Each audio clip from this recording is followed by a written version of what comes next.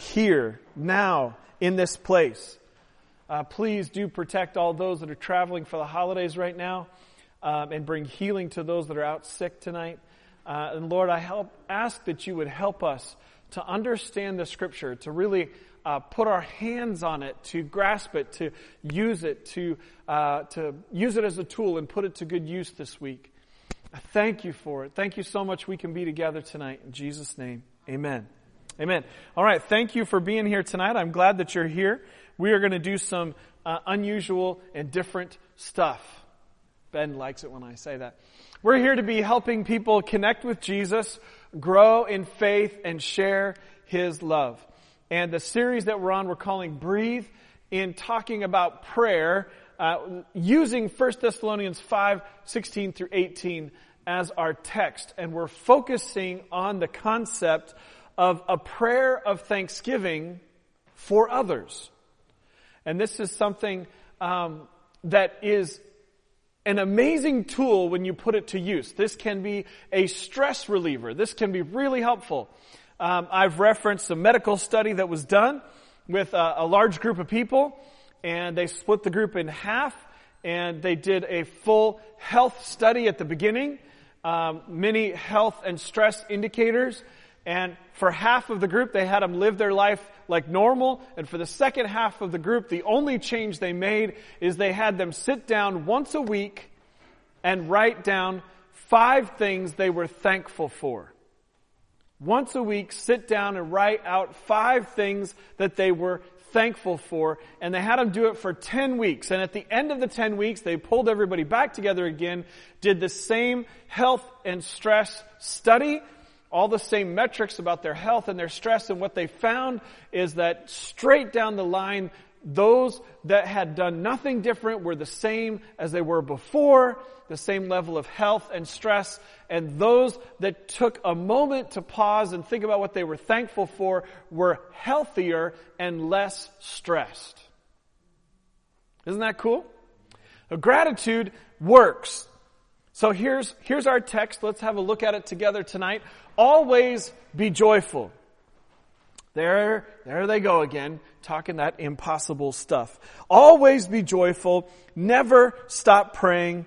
Be thankful in all circumstances. And here's the phrase for emphasis. For this is God's will for you who belong to Jesus.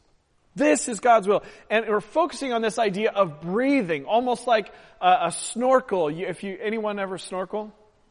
No? I love snorkeling. I really do. It's almost like a snorkel, like an airline, like you are an eternal spiritual being having a temporary natural experience, and your conversation with God, that is your airline, your snorkel. It is your breathing. It is letting your spirit breathe. Ben, will you come up here with me just real quick? So I've used this example of a constant conversation. So Ben is my friend, and this is Ben Farrow, if you have not met him yet. So just walk with me just a little bit. So breathing in this never stop praying from 1 Thessalonians is a constant conversation. So whether I am standing still, I can be aware, let's say Ben is God. He's got a good name. He was a good person to figure out. So I can just be still and know that He is God and know what He's like. Right? When He described His own name in Exodus 34, He said, I'm a God full of mercy, abounding in mercy, slow to anger, forgiving. So I can just be still and breathe and be in His presence, and whatever time of day it is. Last night, Rebecca woke me up many times. She had to take some medicine, and her alarm woke me up. In the middle of the night, I can be still and breathe and think about who God is. And then I can go about my day. I can go and I can be in a constant awareness. And I can be at Erica and Nat's house, and we can be having a good time. And then the partying can turn into some concern. Probably another dog that needs a home, someplace to go. And I can pause and I can say, God, help this dog, not Erica, the dog that she's concerned about, help this dog have a home. Nothing's too small for God, right? I can be at work and Trevor, my boss, is really stressing me out. He's asking me to do stuff that I don't know how to do. And I can pause and I can say, God, help me do that. Right? And I can say, God, what do you think about Trevor? And God has positive thoughts. And that might be exactly what I need. God has positive thoughts about Trevor. And I need to be aware of that so I don't murder Trevor. Right? Right? Thank you. So it's kind of like everywhere I go in my day, in my life, a constant God consciousness. Ancient Christians have called this the daily office, and that is at least 5 times a day to pause and have a moment of silence and a moment of reflection. Most of you know I'm not good at silence. I'm a verbal processor. That's what they call it, where you talk things out, right? So it's good to pause, to breathe, to have a constant God consciousness. Let's look at this second verse that we've read a couple times. Ashley, don't go anywhere. I got something for you right now. I urge you, come here. I urge you first of all to pray for all people. Can you put that on for me? Can you put that on? And can you stand here with me for a sec? Okay. Doesn't she look great? I urge you, first of all, to pray for all people. Here, Daniel, can you put this one on? Here, Gideon, you put this one on. Here, what else? How many do I have? Here, Charlotte, you want to put this one on? Here, Mariah. Here, put this one on. Okay. I urge you, okay, if you're wearing a hat, stand up. I urge you, first of all, to pray for all people. Here, okay. Here, Junior, here, almost made it. Here. You stand up and why don't you put that on? Don't worry, nothing's going to jump out of it. Okay, so you guys stay standing. So what does the word say? What does Paul say to Timothy? I urge you, first of all, to pray for all people, right? Now, what if I'm a purple person like Ashlyn? And I'm a purple person who likes Frozen. Let it go, let it go. How does it go? Let it go, let it go. Yes! Good. So let's say that I'm a purple person and there are red people. Where's my other? Right here, Mariah. There are red people and there are blue people. Some of you adults are aware that we're going into a season where people are telling us that red people don't like blue people and blue people don't like red people. Y'all savvy? You know you're picking up what I'm putting down? Right? You're going to hear a lot of that. Like blue people, man, they don't think right. They're not smart. They're not nice. Red people, they're just dumb. Right? How could you vote for well, we're not going to go there, right? There's a lot of people are saying that us purple people red people don't like blue people, so we're the best. Purple people, right? But what does the Bible say? I should pray for who? All people. Now, over here we have black people and white people.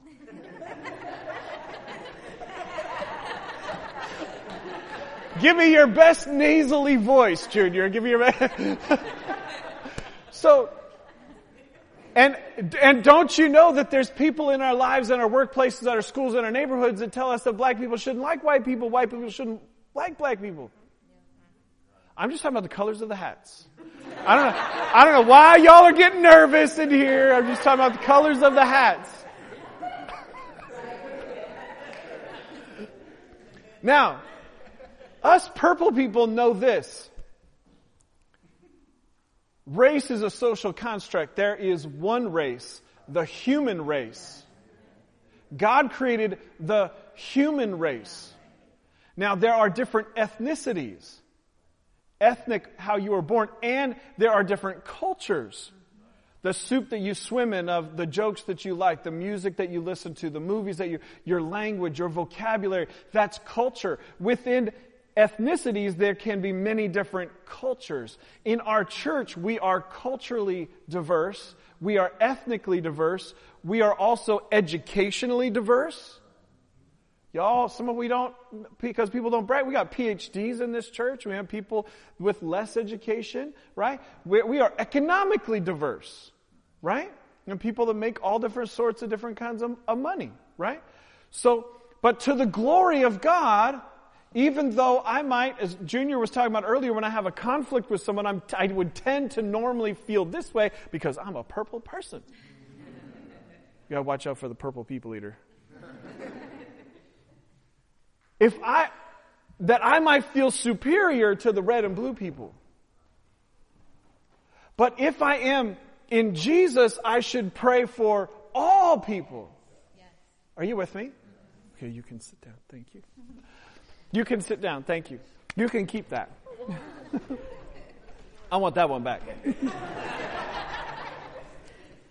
That's my new hat right there. Okay, so pray for all people. Now, I have found over the years that it's really easy for people that are church folks to talk about praying for others, but that actually praying for others is not as common. Right? And I've also found that when you actually pray for other people, it helps. I had one relationship in particular, one young guy that I was working with that I was very frustrated with. And one day I just stopped and I said, God, I need your help.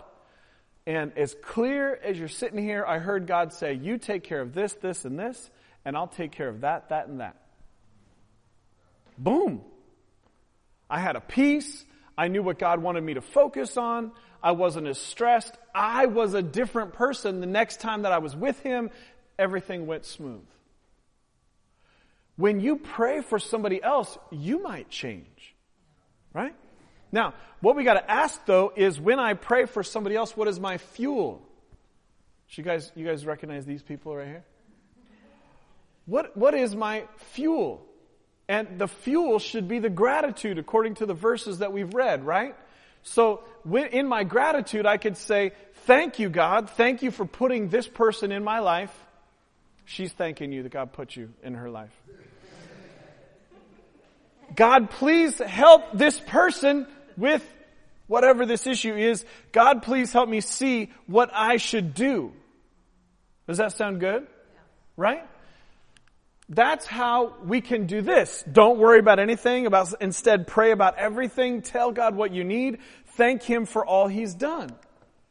Devote yourselves to prayer with an alert mind and a thankful heart. Now, I want to come back to the Timothy passage and just break that down just a little bit. We see a few really distinct things here if you think about what he's saying in this verse. One is he's telling Timothy to pray for people with an urgency because there's an urgency in their need. And you notice that he's telling Timothy to pray for them about things that Timothy is not capable of doing. For example, I know that Daniel likes Frosties. Ask me how I know.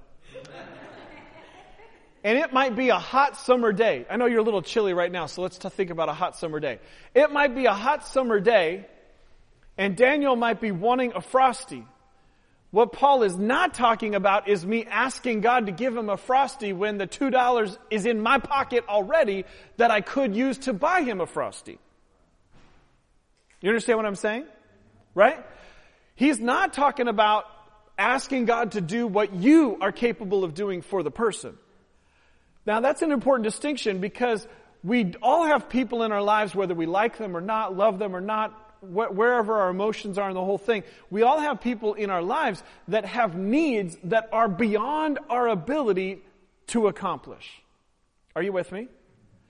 And God wants there to be an urgency for us to ask Him for the things that we're not capable of doing, but also that we would ask Him with a childlike faith a childlike confidence that God is alive, aware, and able to answer that prayer request. Does that make sense? Okay. So I want to just break this down just a little bit more. Last week we zeroed in on praying for people that are not believers. Remember that? Now tonight I want to broaden the scope just a little bit. And a little less micro, a little bit more macro. Okay? I think that it's healthy for us to ask the question that's on the screen a lot more frequently. And to start to write down what we believe the answers to be. Whether it's looking at the man in the mirror. Remember that last week? Oh, you missed. I'm looking at the man. Okay, whether it's looking at the person that's in the mirror, or whether it's looking at what's going on at your job, in your neighborhood, in your house, in Baltimore City, in whatever it is that you're looking at, we should be asking the question, what would God want to be different? It's time for us to pray bigger prayers. I think God's waiting for us to ask Him to do things that are beyond our own ability to do. What would God want to be different? So, who would like to try to juggle? I have two, right? Who? What? Okay, you want to try? Here. Okay, I just have two balls. Now, but you got to do that one-handed. Only one. You got to put one hand behind your back, and both balls. You want to warm up with both hands first? Okay, warm up with both hands first. All right, that's good. Good. Okay, now you try to do one. There you go. That's okay. That's a good start. You want to try it again? Go ahead. There you go. There you go. Good. Okay. Now, there might be somebody in your life that has an issue with ability. Okay? They might not be able to do what is in their heart that they're passionate to do. There might be something going on the inside of them. Dude, is he going to keep this hand's back here, right? There's something, you might see somebody, and it may be an addiction, right? 1 in 8 Baltimore City residents is addicted. It might be in disease. It might be in unemployment, underemployment. It might be in a lack of education. It could be a lack of understanding of the Bible and their spiritual gifts. I don't know. Could be anything. But there might be somebody in your life and you look at them and you're watching them trying to juggle with one hand and you're saying, what would God want to be different? All right, go with both hands now. There you go. Yeah, good. All right. Good job. So what God would want to be different is God created people with design. He loves people. He wants people to be different. He wants people to be able to function fully, right? That's God. I mean, we got to get to know our God to be able to kind of answer this question. It really helps. But that's what God would want, right?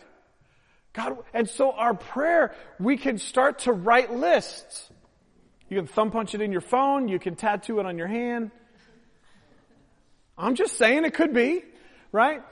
You can come up, and you realize you can start to write out prayer lists that are short-term and long-term. Small and detailed and big picture. Am I making sense? Right? God caused his arm to grow back. Right? Or God give him the ability to juggle with one hand. Or what? You can start to when you're praying with somebody with their ability. Now, Charlotte and Guinea, come here. Okay.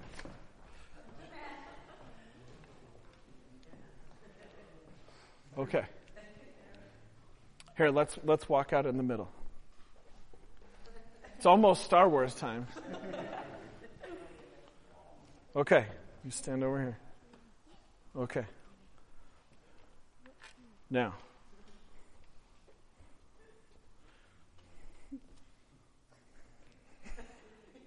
Are you excited? Okay. So just no real pain, but I want you to kind of slash at your sister a little bit, okay? Okay. Yeah. Now, go ahead, keep going. He's like, Dad doesn't let me do this. Now, let's say I'm going to be asking the question, what would God want to be different? And let's say that we have people in our lives and somebody is using their words like a knife, slashing at somebody else, right? And we know that hurt people, right? Now, what would God want to be different? Right? He would want there to be something different going on the inside of here so that he's not slashing. Right? And he would want to bring healing. Right? He would want to bring healing, right? He would want to bring peace. Our God is a God of peace. Blessed are the peacemakers. Right? Yeah? Thank you, guys. That's good. You can hold on to it. That's yours. And yet, don't you see now how it's easy to live life and not ask the question, what would God want to be different? Right? Down to the detail, down to the small stuff, down to the stuff that is around us, whether it's a relationship between you and somebody else, a relationship in your home, or a relationship in your neighborhood.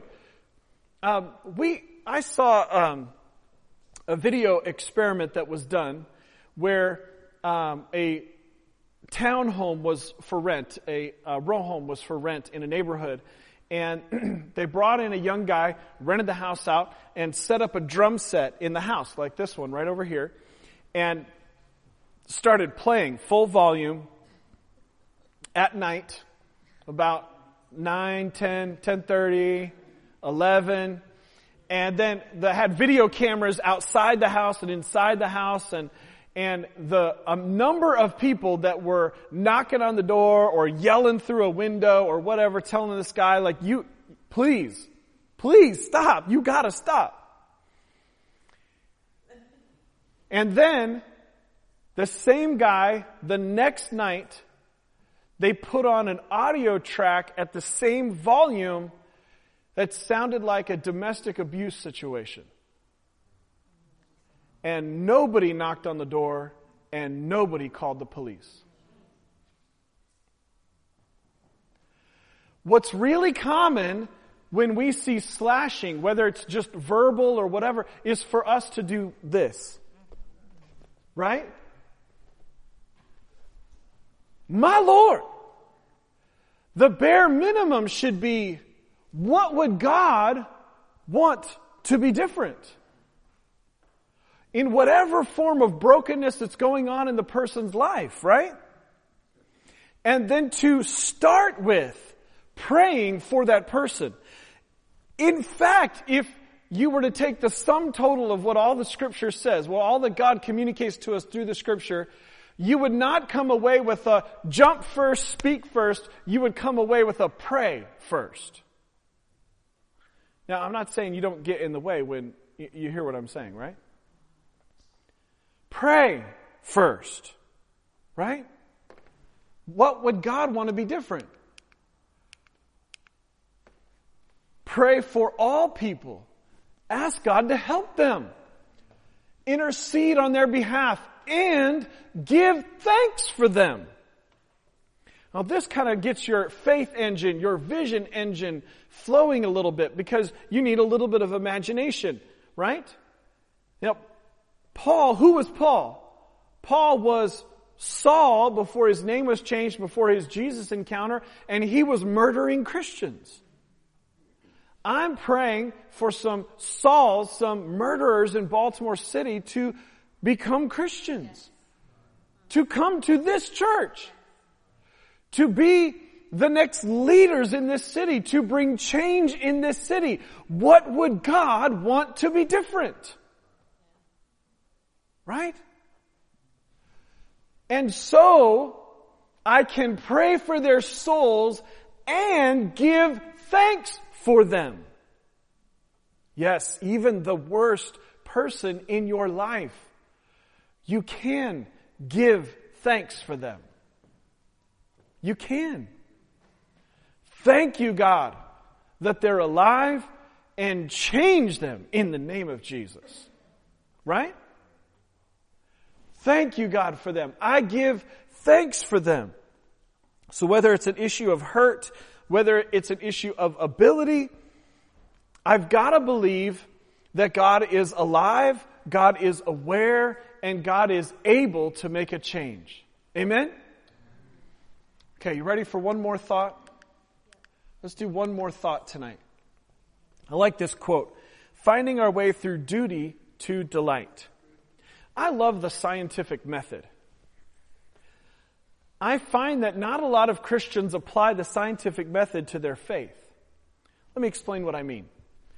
Experiments, you set up controlled circumstances, situation, right? You do an experiment, you perform a procedure, mixing chemicals. I love doing that, see what would explode. I'm a little pyromaniac, right? And see what would happen. And then you clean everything up, you start over, use the same conditions, and alter one thing, right? And then do it again and see what's different. Oftentimes we give up on prayer right when we should persist. Right when we should continue. Prayer involves self-control, discipline, doing sometimes something that you don't want to do when you don't want to do it. A constant conversation with God, a constant awareness of God, of never stop praying, involves doing stuff sometimes when you don't feel like it. There's no warm fuzzies. There isn't Jimmy there to play Jesus at the center of it all. God, I'm not feeling it today. But what I find is that the scientific brain uses the scientific method to try to figure out a solution, but most scientists at some point were a little bit like me. When I was a kid and my mom got this new little boombox, I wanted to figure out how it worked, so I took it apart. It was a spontaneous, joyful experience until it wasn't. And I couldn't put it back together again.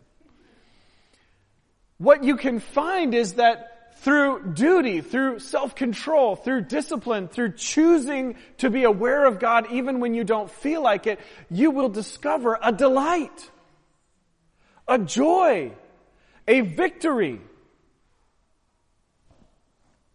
It works. If you work it, it works. If you work it. Right?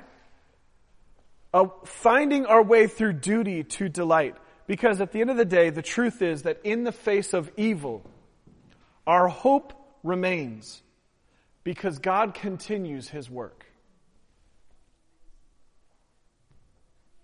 Whatever the evil is, your sin nature, somebody hurting somebody else with a lightsaber of their words, somebody off trying to juggle by themselves, whatever the evil is, in whatever state you are in, our hope remains. We have a wreath on our front door now. The wreath was actually an ancient Christian symbol that with the birth of Jesus came a hope that never ends. It never ends. That circle that is forever. With the birth of Jesus, there is a hope that never ends. Never runs out, never fails. Always there for us.